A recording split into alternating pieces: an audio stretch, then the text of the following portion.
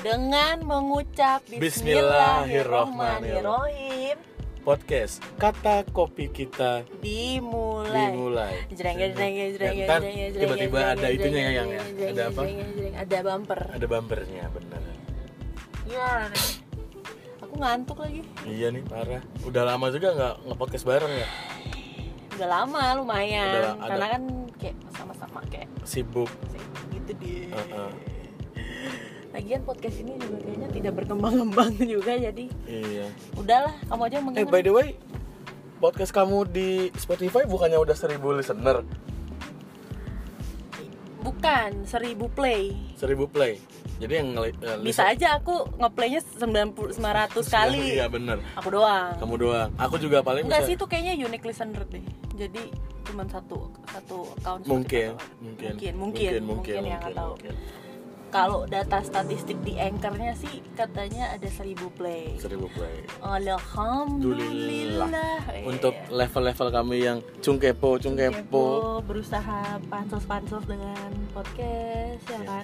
Semoga bisa mendapatkan level-level seperti itu. Ya, kita langsung saja. Kamu katanya tadi bentar dulu sebelum mulai masuk topik bahasan. Lagi banyak sibuk apa nih? Sebulan terakhir. Sibuk apa? Sibuk kerja lah. Sibuk OTW resign ya? Sibuk OTW resign. Gue mau resign terus membuka lembaran baru di agensi baru. 2019 ganti agensi. Wow, terus, keren. Udah, gue sih lagi sibuk kerja karena kan kalau mau resign langsung digeber banget kan. Kayak pengabdian terakhir Anda sebelum nge-resign tuh harus segila-gilanya. Betul, namanya juga kacung kampret. Jadi terima-terima aja. Kamu lagi sibuk apa? Lagi sibuk insyaallah OTW. Promosi ya? Promosi tetap. Selain ngejalanin bulang di Cilandak, tim Bumi Langit lagi nge-prepare buat cabang kedua, toko kedua. Kelas yang meriah. Unexpected sih sebenarnya. Baru berapa bulan yang OTW 3 bulan. 3 bulan yang di Cilandak langsung buka cabang Fatmawati. Insyaallah. Semoga dilancarin deh persiapannya. Amin ya Allah. Amin. Big amen. Amin. Big amen. Iya. Jadi lagi rapihin sistem di Cilandak sembari nge-prepare sistem buat di Fatmawati. Oke. Gitu. Good luck ya Bang. Oh iya dong, terima kasih loh Mbak. Ya. Terus sekarang juga lagi sibuk nunggu panggilan reading sih gue. Cia. Ya. Oh iya, sekalian promosi deh. Aduh. Kebetulan kan gue jadi talent mini series nih. Iya, jadi talent sebuah web series. Dengan Produknya dong. Produknya adalah kliennya siapa dulu? Kliennya klien agensinya itu Kimia Farma. Produk yang di placement adalah obat batu ginjal. Jadi kenapa kamu ketawa? Enggak, awalnya kayak pas pertama kali ditawarin syuting kayak, hah?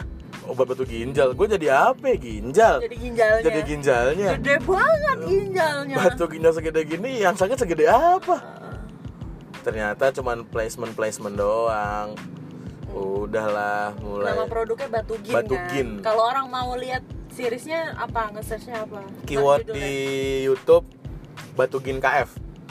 Nah, judul seriesnya? Geng Lancar. Jadi ada kamu sebagai?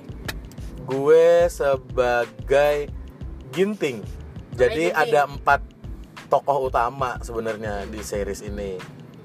4 tokoh utama, ada Bara, ada Tiara, ada Ucup, ada Ginting. Disingkat jadi? Batugin. Yes.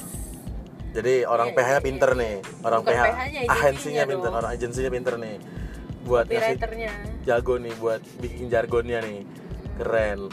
Sama nyari penokohan. Udah episode berapa nih? 2. Baru naik di YouTube 2 episode dari 4 episode yang harusnya keluar di bulan ini. Targeting paling telat itu ya April pertengahan udah selesai semua. Buat yang season 1. Tapi gue udah harus siap-siap syuting buat yang season 2 untuk yang Ramadan series itu awal bulan ini. Jadi di awal Ramadan bakal keluar lagi season 2-nya. Tiap season bakal ada paling sedikit tuh 4, paling banyak 5 episode. Begitu. Udah, jadi nontonlah kalian ya, kan lagi musim nih bikin mini series yang sok-sok ada message yang baik-baik gitu kan. Daripada bingung nonton apa, tapi bisa ujung-ujungnya pasti adalah placement jualan. Placementnya adalah belilah batu gin ketika anda merasakan gejala batu ginjal di diri Anda. Begitu. Oke. Lanjut ke Langsung ke topik utama kali ya. Ya, kamu kan mau ngebahas apa, kan kamu yang pengen. Oh iya, tadi BM banget ke podcast gara-gara gue kepikiran keresahan gue sih sebenarnya. Keresahan sebagai orang yang berada di industri jasa dan produk kopi ini. Gue ngerasa kayak customernya makin banyak tapi mulai banyak klasifikasi nih. Mulai mengenal banyak orang, kenal banyak karakter. Dari yang awalnya kayak excited, wah customer nih asik nih, sampai akhirnya kok jadi begini Zong gitu kan. Gimana contohnya? Berarti ini apa, kamu pengen ngangkat tentang ciri-ciri pengunjung toko kopi? Iya bener, ciri-ciri pengunjung tapi mungkin nggak semua toko kopi ya. Nggak semua toko kopi, mungkin yang datang ke tempat kamu aja kali orang aneh-aneh, atau kebanyakan kayak gini sih. Jadi kayak stereotip orang-orang yang main ke coffee shop lah. Kayak apa contohnya? Yang pertama yang paling gampang adalah tipikal customer untuk yang saat ini ya, stereotip customer kopi susu.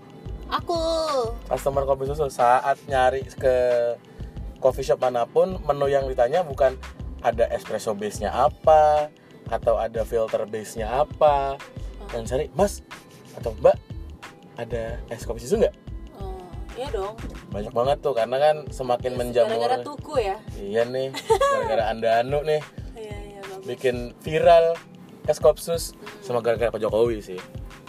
Jadi semua orang banyak yang nanyain. Ya akhirnya mungkin memang mereka doyannya ya kopi susu kali, ya nggak sih? Iya sih, akhirnya mencoba untuk doyan kopi yang dibikinnya lebih proper, kayak transisi dari minum kopi saset, kopi instan gitu ke arah kopi-kopi yang lebih proper dari segi bahan dan pembuatan ya dari kopi susu. Iya. Kayak dan kan kayak Jakarta kan panas ya. Jakarta panas. Es kopi susu tuh kayaknya ideal. Wah, ideal sekali, kayak wah ini adalah obat segala dahagaku. Padahal mereka nggak tahu obat dahaga yang sebenarnya adalah air zam-zam. Waduh. Kenapa plot twist ujungnya ya Kak? Itu loh. Itu tipikal yang selalu kemana-mana nyari es kopi susu. Banyak tuh. Saat ya akhirnya imbasnya adalah ke teman-teman yang di industri. Gimana imbasnya emang? Kayak yang awalnya enggak main lah gue nih kopi susu kan gue bikinnya specialty begini. Sampai akhirnya tapi market berkata lain, cuan juga perlu ya kan. Iya dong. Akhirnya bikinlah es kopi susu juga. Malah kadang yang ada yang kayak gitu-gitu bisa bikin variannya lebih banyak, kayak es kopi susu pandan, es kopi susu apa, ada yang pakai jelly ya. Makanya ya jadi inget zaman-zaman minum cappuccino cincau. Kopi pakai jelly, kopi pakai bubble. Banyak kan tuh zaman dulu ya. Betul. Tapi kan dulu kita nggak tahu tuh base kopinya apa. Kalau sekarang kan seenggaknya dari bahan kayak udah di open juga, ya udah ini bahan kita ini loh, kualitinya oke. Tapi tetap ujung-ujungnya kalau mau nyari cuan ya kopsus juga. Impactnya gila banget sih sebenarnya ya. Kalau misalnya kalau lihat di industri ya, buat bikin es kopi susu gitu, gokil banget semenjak boomingnya es kopi susu tetangga meledak banget. Semua sampai yang akhirnya merasa gue specialty nih, tapi akhirnya bikin juga es kopi susu, bikin varian juga, entah dengan nama yang lain, sampai akhirnya bikin outlet baru yang spesialisasinya di es kopi susu. ada tuh tempat kerjaku yang lama. Nama-namanya juga namanya culture gitu culture gitu. Kayak misal ya kalau kayak tempat gue ini aja Family Mart aja bikin es kopi susu namanya es kopi susu keluarga karena Family Mart karena sangat harganya dan mungkin keluarga banget. Kalau tetangga kan diambil tuku. Karena Family Mart keluarga. Ya kan. Kalau tempat gua namanya Subulang. Es kopi susu Bumi Langit. Kalau lumayan culture juga ya. Lumayan culture. Sama kayak sempat aku ceritain nggak sih pas lagi podcast kamu nginterview aku tuh yang kenapa namanya Subulang sempat kan ya Subulang subuh baru pulang. Oh iya ya. Dan ternyata bener impactnya yang nongkrong sampai subuh. Oh gitu. Sampai itu tipe yang kedua kali yang nongkrong sampai subuh. Bisa tipikal yang kalau jajan dikit nongkrong lama. Jajan satu. Jangan satu juga, jangan sebutin satu itu kayaknya terlalu mendiskreditkan. Jajan sedikit, nongkrongnya sampai closing. Ada. Banyak banget. Dan itu kayak. Ngapain tuh? Mereka ini ya. Ada yang parkir wifi, ada yang emang. Karena sekarang udah nggak ada sevel sih ya. Udah nggak ada sevel yang kayak lu jajan 15.000 udah hura-hura. Jajannya cuma slushy. Iya bener. Slurpee. Jajan Slurpee sama sosis. Sosis. Sama Cheetos dikasih saus barbecue. Ini kemana nih? Lurus. Oke. Cheetos kasih saus barbecue, saus keju. Makanya saus pakai sumpit. Iya bener. Biar tangannya nggak kotor. Gaya banget ya. Gaya banget, parah. Duduk di luar ngerokok puntungnya di mana-mana. Puntungnya di mana-mana. Itu jadi tuh karakter ini ya pembuat penuh tapi sebenarnya nggak nguntung-nguntungin banget. Mentalnya tuh mental sevel gitu. Mental sevel nongkrongnya di coffee shop. Iya dah. Mental sevel nongkrong di coffee shop. Ada tuh. Mau diusir, nggak enak. Ya. Tapi dan mereka sudah merasa tempat kopi itu jadi rumah kedua mereka. Sudah mulai kenal juga misalnya sama staffnya, sama baristanya, sama siapa kayak gue mah udah kenal slow. Ada. Itu tipe yang kedua, startup yang kedua tuh. Jajan sedikit, nongkrong sampai closing. Iya. Ada banget. Apalagi ya. Oh, kalau sekarang itu zaman itu sebenarnya sih ini kalau bahasa keren dari luarnya coffee snob. Coffee snob, orang yang sotoy kopi gitu-gitu tuh. Nah, kalau bahasa apa bedanya coffee snob sama coffee enthusiast? 11-12 sebenarnya. Jadi coffee enthusiast bisa aja terkesan snob. Sangat-sangat bisa terkesan snob. Karena saat dia entusias ada tendensi buat dia kayak ini cara bikinnya gimana ya? Gue bisa nggak bikin sendiri di barnya ya? Gue bisa nggak gini. Sampai akhirnya si tempatnya sendiri jadi terganggu flow-nya mungkin dengan adanya kayak gini-gini. Suka ada gitu ya yang ada, kayak yang numpang dong gue bikin sendiri gitu. Iya, mau dong gue bikin sendiri. Tapi kalau ke Starbucks kayak nggak pernah ada yang kayak Starbucks gitu. Gak mungkin dong. Karena dengan Starbucks, kalau yang sekarang nggak mungkin orang bisa masuk buat bikin sendiri nih ya. Udah ada sebenarnya, udah banyak contohnya. Starbucks, Tuku. Itu rame itu Tuku tuh. Iya benar, kita lihat Tuku nih. Terus? Ya Starbucks, Tuku, Family Mart. Kan nggak mungkin bikin sendiri kan? Nggak enak juga. Karena mbak-mbaknya udah bekerja kan. Cuman kalau toko kopi yang ini kan, yang kayak temen-temen. Nah, kayak sabi kali ya, gue bikin sendiri. Bikin sendiri dah gitu. Terus kayak ya, kalau yang kayak gitu sebenarnya aku udah ngerasain dari aku doyan ngopi, tapi mungkin gue jadi transisi sebenarnya sih dari snob. Kalau anak-anak kopi bilangnya pendekar. Apa tuh? Yang kayak nanya ini kopinya dari mana nih? Bikinnya gimana deh? Kenapa pendekar? Ya kayak kirain singkatan apa gitu. Enggak, bukan singkatan. Kayak nih orang kok datang ujuk-ujuk kayak kopinya dari mana mas? Ini kopinya yang tapi mungkin emang dia cuma pengen tahu doang. Ada yang pengen tahu, ada yang sampai levelnya gua tes kali ini coffee shopnya sejago apa sih? Banyak yang kayak gitu tuh, pendekar yang levelnya advance. Nah kayak gitu ya. Coffee reviewer gitu. Coffee reviewer beda lagi. Itu beda kayak lagi. Itu mungkin bisa di berikutnya nih bisa kita masukin. Tapi ini coffee snob. Coffee snob. Kayak apa sih yang lo bisa coba gitu. Kayak tapi kalau yang kemarin gue baca, kalau kopi itu diseduh dengan suhu sekian, jadi ntar begini, padahal tiap kayak iya gue nyeduhnya suhunya segini, terus dia kayak enggak, tapi bukannya ini kayak gini nah ya, gitu. Kayak hey, ini toko kopi siapa? Toko kopi Anda? Bukan kan? Ini toko kopi saya. Yang punya SOP saya. Yang punya SOP saya. Iya. Ngegas. Marah jadinya kita. Tapi nggak boleh marah. Nggak boleh marah. Kita sebagai penyedia jasa harus tetap bermuka manis. Bilang aja, Mas, ini tuh kita ngomongin kopi, bukan matematika. Walaupun di dalam pembuatan kopi ada perhitungannya. Beneng. Tapi Anda jangan banyak bacot. Gitu. Bentar deh, ini noise motor belakang gila juga ya. Iya, nggak biarin, namanya juga tuh kepo. Iya bener. Baru ganti knalpot. Iya beneng. Terus coffee snob tuh bisa, tapi ada level coffee snob yang akhirnya sekarang jadi nilainya jadi positif karena dia setelah belajar bikin sendiri segala macam, akhirnya kayak punya inisiatif buat kayaknya gue mesti punya alat sendiri deh. Gue beli alat sendiri, dia beli alat sendiri segala macam, akhirnya ini nggak bisa dibilang snob. Dia dulu dicap sebagai pendekar di ini anak nih, dan sekarang ternyata tahu jadi apa, jadi champion, jadi brewers champion, jadi juara kompetisi. Jadi ya bagus dong. Ada yang tarafnya positif, ada yang negatif.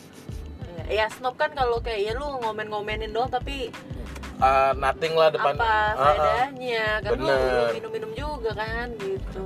Kanan ya? Yang kayak gitu-gitu yang banyak banget kejadian di Jakarta apalagi kan. Kayak iya nih kalau katanya teman gue yang di sini tuh kopi diseduh begini jadinya begini. Kopi ini filosofinya apa ya? Filosofi kopi.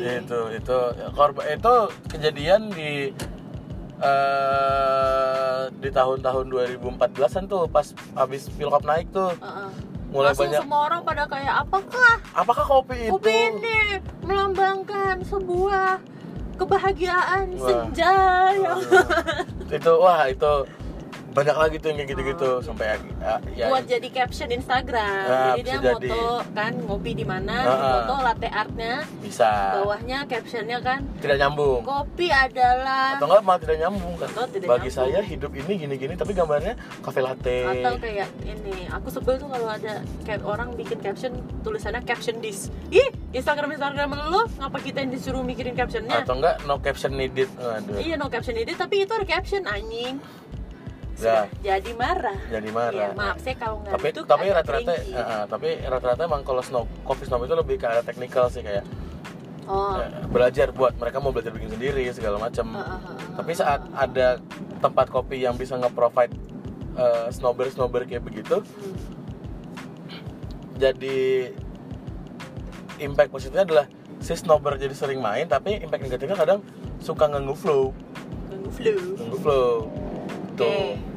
Next. Gila nih orang. Foodies apa? Reviewer. Wah, itu the best tuh reviewer. Pasti aja. Itu menurut kamu annoying atau enggak mereka ini? Tergantung sih sebenarnya, tergantung reviewnya. Kalau jelek annoying. Bukan tergantung reviewnya juga sih sebenarnya.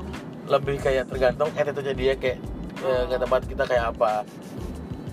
Ada nih kalau reviewer gitu misalnya kayak mereka kan pasti rata-rata doyan bikin stock shoot gitu kan, segala macam. Dari minumannya awalnya panas sampai jadi agar-agar itu kopi saya belum diminum, fokus di capturing.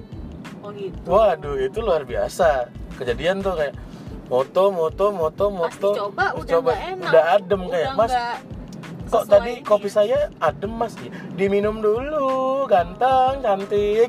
Gitu. Kenapa Anda foto? Tapi kalau mau difoto ya seperlunya saja, begitu loh. Kayak gitu. Kopi ini bagus sekali ke foto. Gitu. Tidak, ya. Kopi itu coba dulu, nikmatin dulu. Dan kalau kayak aku kan moto ya emang mereka juga buat konten promoin kedai segala macam kan. Tapi saat nanti ada review mereka bilang kopinya dingin segala macam, feedbacknya ke kita kayak, lah kan Anda motonya juga nggak 1 kali 2 kali shot, bisa kadang bisa jadi seminggu itu. Waduh, lama sekali kan? Lama sekali. Terus udah, terus akhirnya jadilah kayak gitu-gitu foodies. Tapi sebenarnya kalau fotonya bagus itu nggak masalah sih. Fotonya bagus, terus kayak reviewnya oke juga. Dan reviewnya tuh jujur, bukan kayak dibuat-buat yang kayak gue risih nih sama gitu. Atau kayak gue suka nih sama baristanya. Bisa. Gue bikin bagus-bagus deh, biar diajak jalan. Beneng. Terus apa lagi? Terus ada ngecek harga baru menu.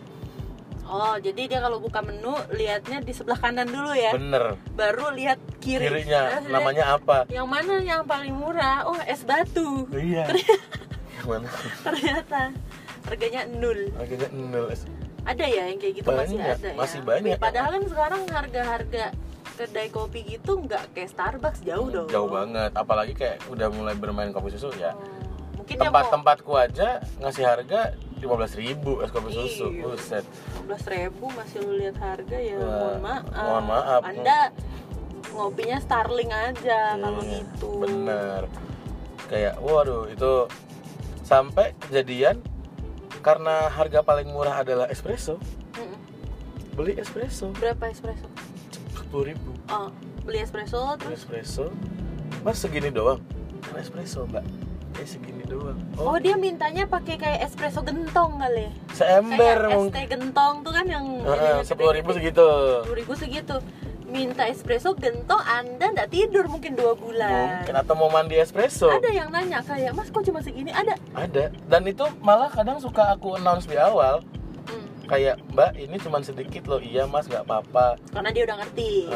Enggak, tapi kayak iya nggak apa-apa pas ngeliat. Segini banget Mas. Iya kan cuma single espresso 10.000. Ya cuma segini, mohon maaf Kata nih. Oh, ada nggak yang kayak, aduh pahit banget Mas, minta gula, ada nggak? Ada. Minum espresso pakai gula? Ada pakai gula. Waduh, ajaib sekali. Aku aja nih kalau misalnya mau espresso pakai gula, biasanya pakai double shot, pakai brown sugar, biasanya pakai es batu biar adem. Iya. Jadi langsung kayak minum liquid itu klek, 1 kali chop gitu selesai. Shot, iya. Nge-shot doang biar melek gitu kan, kayak ya emang segini kalau Anda mau nge espresso segini gitu. Banyak masih kayak gitu-gitu yang. Iya. Tapi pas foto vibes toko, keren apa segala macam. Menunya ini padahal dia memang hanya espresso. Iya, aduh. Tipsy sekali duitnya ternyata. Kayak wadaw. Iya. Tuh kayak ada yang masih tipikal dan itu menurutku masih lumrah sih kalau buat Indonesia ya. Melihat sebelah kanan dulu baru sebelah kiri. Mungkin nanti tips and trick untuk pegiat kedai kopi adalah memindah posisi harga dengan menu. Iya. Setelah kok di kiri harga duluan. Harga duluan. Wah, aku tidak bisa nih, udah template matanya pasti ke kanan. Oke deh cappuccino. Ya, iya deh Mas. Frappe itu yang mahal-mahal tuh Iya di tuh. Starbucks. Iya. Itu orang-orang yang ngelihat harga dulu kalau ke Starbucks pesannya apa ya? Brew coffee. Brew coffee. Let's say paling murah. 24.000. Oh, 24.000. Oh, Paling murah. Iya. 4.000. Kalau dia mau pesan Java Chip Frappuccino extra whipped cream extra yang lain 60.000 sendiri. Belum yang ukurannya venti. Ya paling murah-murah beli cookies lah, nggak minum. Iya. Atau nggak air mineral. Ya mendingan beli air mineral di Alfamart. Iya. Bisa gumo-gumo, sember-ember. Beli galon juga tuh. Galon. Mungkin beli galon di Indomaret harganya sama sama Frappe di Starbucks. Iya bener. Galon di Indomaret Frappe dapat beli satu Frappe dapat 4 galon. 4 galon. Kalau misalnya langsung kita punya galon kosong dibawa ke agen. 15.000 kan let's say. Kali 4 60. 4 galon air ditukar dengan 1 gelas Frappe. Ya mending segalon air ditukar sama sebulang sih. Promo. Selipan. Cet gitu. Ada apalagi ya? Oh, masalah harga masih ada sambungannya sebenarnya. Apa? Orang-orang yang terbiasa ngeliat harga net. Harga di menu berbeda dengan harga di bill. Iya. Terkejut Karena dia tidak tahu bahwa ada namanya tax and service, pajak pertambahan nilai, PPN, pajak pertambahan nilai di situ. Itu kan kalau PPN gitu-gitu kan udah masuknya kan kalau ke toko-toko yang udah kayak besar, pinggir jalan dan udah keaudit sama orang pajak dan kawan-kawan tuh. Kau ada PPN? Belum, masih net semua. Makanya untungnya lumayan. Tuku juga kan? Tuku udah pajak. Oh, udah pajak Tuku gitu? tuh udah pajak, netnya dia udah pajak. Dia netnya udah ditambahin sama PPN. Aku tuh sih kurang tahu sebenarnya Tuku itu udah ada pajaknya atau belum. Tapi pajak buat usaha makannya udah ada. Aku nggak tahu dibebanin kemana. Apakah emang ada porsi sendiri, nggak ditaruh di menu, nggak ditaruh di harga jual, gitu-gitu. Atau mungkin ya kayak gitu-gitu deh. Jadi pernah ada kasus kayak temenku jualan kopi di mana gitu kan di daerah. Nih yang paling real kelihatan adalah Jakarta Utara sih. Cinci. Cinci ini ngelihat harga cappuccino 34.000. Save bill, jadi dia billnya disimpan dulu karena mungkin sekeluarga ada yang mau nambah dulu, ada apa segala macem. Pas Mas minta billnya dong mau di payment, lah kok ini cappuccino 38.000 atau enggak dia ngitung nih, oke gue makan ini misalnya jadi 300.000, kok jadi 330? Harusnya kan 300.000. Ada PPN di situ tante. Kalau sudah ada tempat PPN-nya, apalagi yang di mall segala macem. Nah dia nggak bisa ngeliat Anda sendiri di bill-nya kan ada tuh. Ya mungkin dia kaget. Penjelasan breakdown-nya, teks berapa persen, servis berapa persen. Terkejut mungkin terbiasa harga di pasar baru. Terkesiap. Yap, gitu.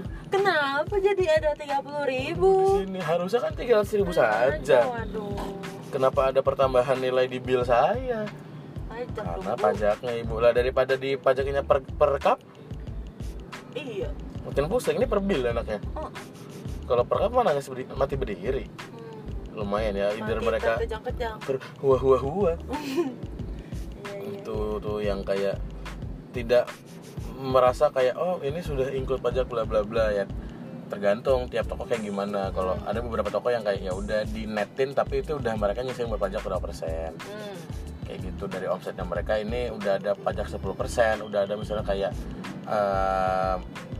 beban operasional juga udah ketutup. Ya. Itu kan tergantung dari pihak toko masing-masing. Itu yang terjadi. Terus apa lagi ya kalau kayak gitu-gitu? Oh. Apa? Heboh sendiri. Oh, Heri heboh sendiri. Siapa tuh dia? Biasanya apa dia ngapa? Ada yang biasanya tuh datang bawa merco. Enggak gitu. Biasanya jenisnya ini masuk satu komunal biasanya. Datangnya rame-rame. Datang ramean, wah. Secara bisnis bagus. Tapi secara environment belum tentu.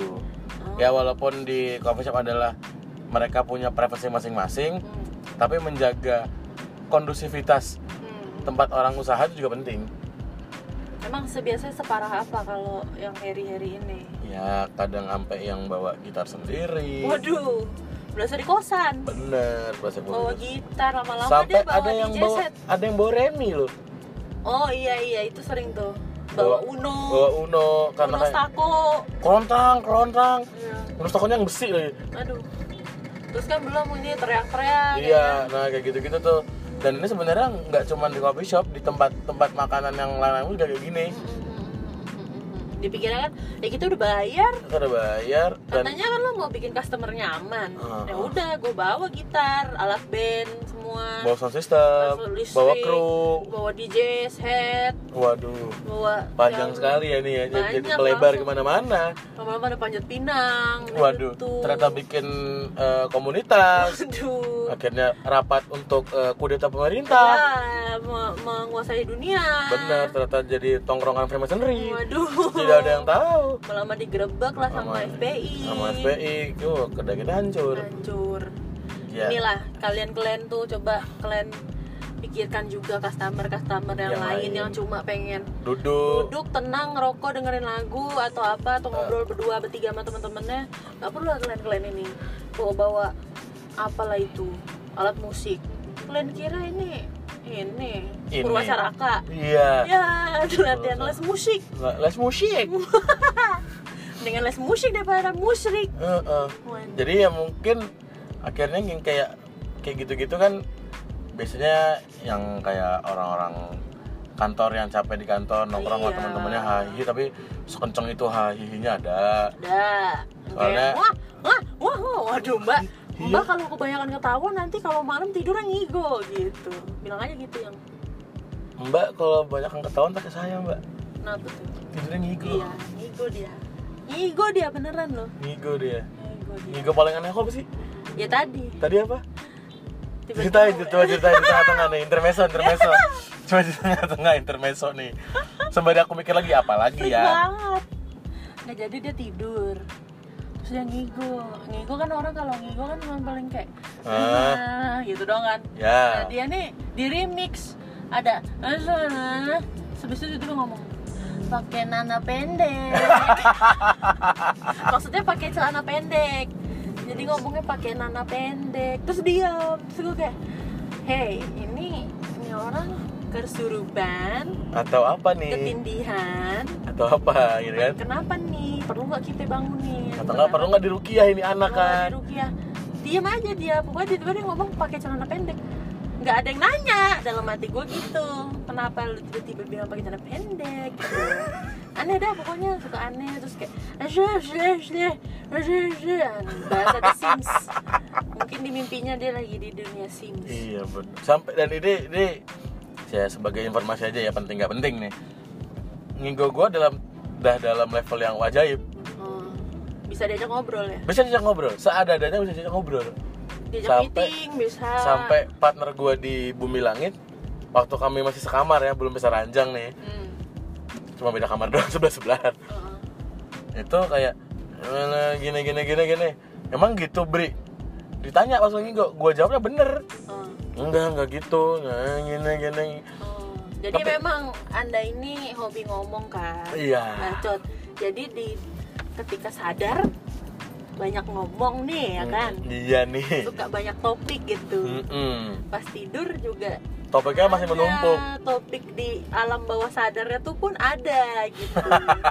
Kayak banyak unek-unek dia. Oke, kita balik topik. Balik lagi. Ada apa lagi? Banyak juga ya tipe-tipe orang-orang ini. Banyak banget.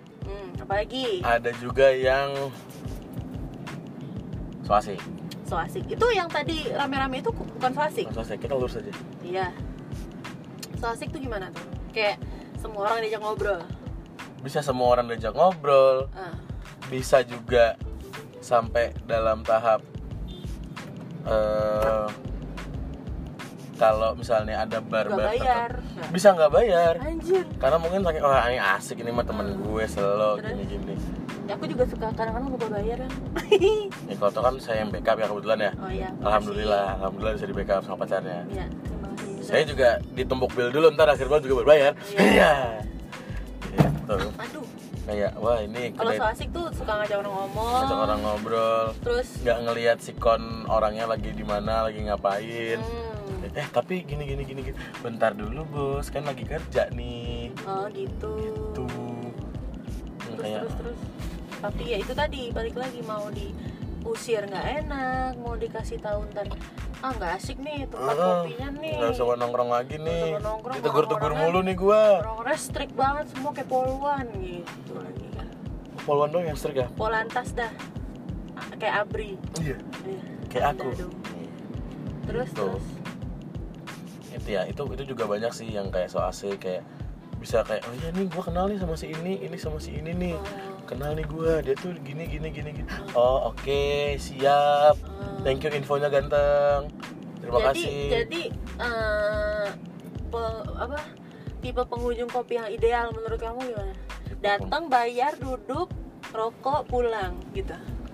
Kalau dari segi usaha jelas itu paling ideal. Kalau dari segi usaha. Tapi kalau dari segi kayak environment, dari segi comfortable-nya, kenyamanan segala macam, ya gimana juga saat ini sebenarnya timbal balik sih. Ini sebenarnya hubungan dua arah antara pengelola sama customer sih.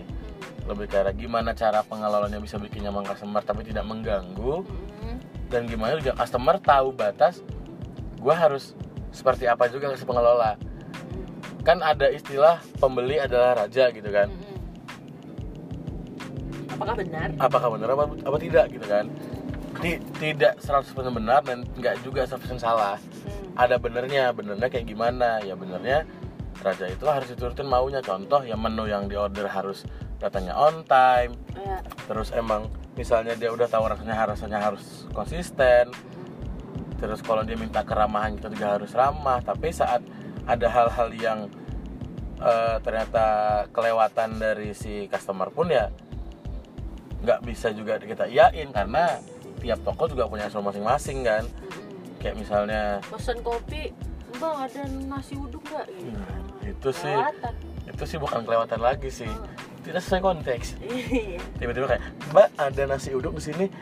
Ada sih Mas, tiba-tiba dan ditanggapi serius. Karyawan jalan. Iya. Beli nasi uduk, Mas nasi uduknya. Waduh.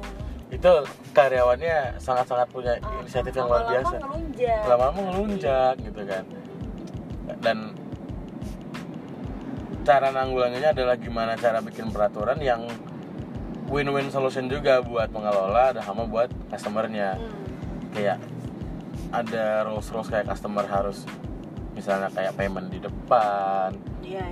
Terus itu kayak sesuai dengan kebijakan coffee shop sendiri. Iya, coffee shop kayak gimana? Apakah tipikal yang bisa save bill? Iya, waduh dia lapar ya. Enggak lapar. Itu aja, craving aja. Iya. Udah tuh, yang kayak gitu-gitu tuh yang paling harus belajar ya dari customernya belajar, pengelola juga belajar.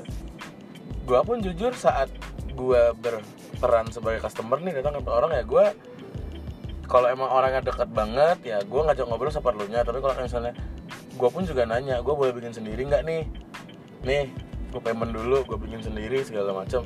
Kalau di approve sama yang ada di bar ya gue nggak masalah. Kalau enggak ya nggak usah, nggak apa-apa. Ya itu emang SOP barnya gitu. Ya mungkin ada case-case tertentu yang kayak emang di sini dia dapat privilege suka dikasih kopi, ya itu mungkin kebijakan juga dari anak-anaknya atau gimana gitu kan. Ya kebijakan, ya balik lagi sih gimana caranya bikin win-win solution dari pengelola sama customer-nya. Gitu. Tapi customer apa ya? Kalau sekarang sih lebih kayak gimana cara maintenance customer yang ada. Tapi gimana caranya customer yang baru datang nggak terganggu dengan customer yang udah ada base-nya nih di tempat-tempat nongkrong itu. Apalagi yang tipikal tempatnya tongkrongan gitu kan, bukan kayak yang cafe you drink and go gitu loh, yang kayak tiap meja tuh nggak bakal ada yang kenal.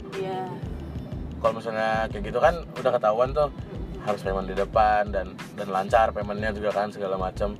Kalau kayak tempat-tempat yang modelnya ada tongkrongan ya gimana caranya si pengelola yang atau enggak ya staff yang sedang bertugas tahu gimana nge-treatnya, terus disiplin kayak ya entah input menu segala macam juga harus benar orderannya. Itu ya jadi solusi juga buat pengelola sama buat pengunjung, biar nggak ada saling curiga kayak tadi lu udah bayar belum sih? Tadi lu udah ini belum sih? Udah kok tadi gini ternyata belum bayar. Ternyata dia save bill belum di close bill. Kayak gitu-gitu. Jadi tinggal gimana. Kalau mau kenceng juga harus tahu kencengnya seberapa ke customer. Jadi juga ada tetap kita boleh ngeblend tapi tetap ada rules yang berjalan, ada boundariesnya juga. Tapi nggak fully boundaries yang kayak nutup itu dari kita nggak bisa ngomong sama customer segala macam. Tetap nggak juga, tergantung gimana kebijakan teman-teman masing-masing. Ada yang kayak ya udah. Contoh misalnya ketahuan misalnya mirip seriously, kalau bisa kita ngomongin case ya udah paling cuman saling sapanya kalau lagi taking order, sama ya kalau emang lagi iseng ya nyamperin ke sebelah bar ngobrol sama anak barnya, dan mereka pun juga bakal ngejaga privasi orang-orang yang nongkrong gitu kan. Beda lagi kayak beberapa tempat yang kayak ya udah mereka intimate sama customernya, diajakin ngobrol udah lama, kayak ya mungkin kayak little talks yang kayak ya lu dari mana nih segala macam bla bla bla bla bla bla bla. Ada juga kayak gitu-gitu. Ya bener yang kamu bilang, kebijakan toko tiap toko beda-beda dan punya customer base yang karakternya juga beda-beda. ada yang punya setoko yang sering ke toko emang isinya pendekar semua ada. Banyak dah ya gitu-gitu, muterinnya paling yang capek. Oh ternyata kok orang gue ini lagi, either mereka belanjanya pun lumayan gitu ya kan. Tiap kedai juga punya pengen ekspansi customer base yang lebih banyak kan. Nah itu balik lagi si tokonya ya sebagai customer ya pinter-pinter aja lah, pinter-pinter jaga situasi. Beneng gitu deh gitu. Kayak misal kalau lu datang ke Starbucks terus lu SKSD sama baristanya kan nggak masuk juga tuh kondisinya kayak mas saya lagi kerja kali gitu. Beda kalau misalnya lu ke Bumi Langit gitu, misalnya lu gitu. Kenal terus ya udah ngobrol, hey Bri, hey apa misalnya gitu, siapa, it's okay. Dan ya pinter-pinter lihat pinter sih. Dan mungkin serunya kayak misalnya kalau kayak aku ya, orang yang udah di industri juga nih, yang nyari duit dari industri kopi. Kalau orang-orang yang kayak punya coffee shop sendiri, teman-temannya main, teman-temannya itu yang kayak misalnya kerja di coffee shop mana segala macam, sama sekali nggak mau dikasih gratis karena ya ini usaha teman gue. Tapi saat teman-temannya main ke tempat kerja nih kayak coffee shopnya gede segala macam, misalnya teman-temannya ada aja nggak bilang udah slow, ini usaha bos gue ada, santai aja lah, ini gue sih juga dibayar, bukan punya gue sendiri. Kalau punya gue sendiri juga lu bakal gue tagih buat jajan segala macem gitu deh. Seru sih ngomongin customer, ngelambein orang-orang itu. Soalnya juga pasti juga ada omongan nih sih, nggak mau sekalian sebut nama aja, nggak usah ngapain, okay. Mungkin nanti ada waktunya kali ya gitu. Ya udah aku ngantuk. Udah ngantuk, kita udah mau cari makan ya? Iya. Lapar nih. Ya udah deh. Udah kamu sana aja yang tutup. Wah, aku yang tutup hari ini nih. Iya. Sekian, waduh, sekian nih. Terima kasih. Ada bumpernya lagi. Terima kasih. Indonesia. Waduh. Aku kirain pakai itu Mahan Cipta dengan seluruh. Udah. Ya udah, thank you nih buat yang mau dengerin dan nggak mau dengerin. Wah, kayak si sumbu pendek kayak ya, sumbu pendek, pendengar setia dan tidak setia. Kapan-kapan ketemu dong sumbu pendek. Kayak mereka dengerin aja, kamu pansusnya udah sih. Iya. Tapi ntar coba kita mention siapa tahu bisa collab. Iya udah, dadah. Tapi dibulang. Iya. Bye. Dah.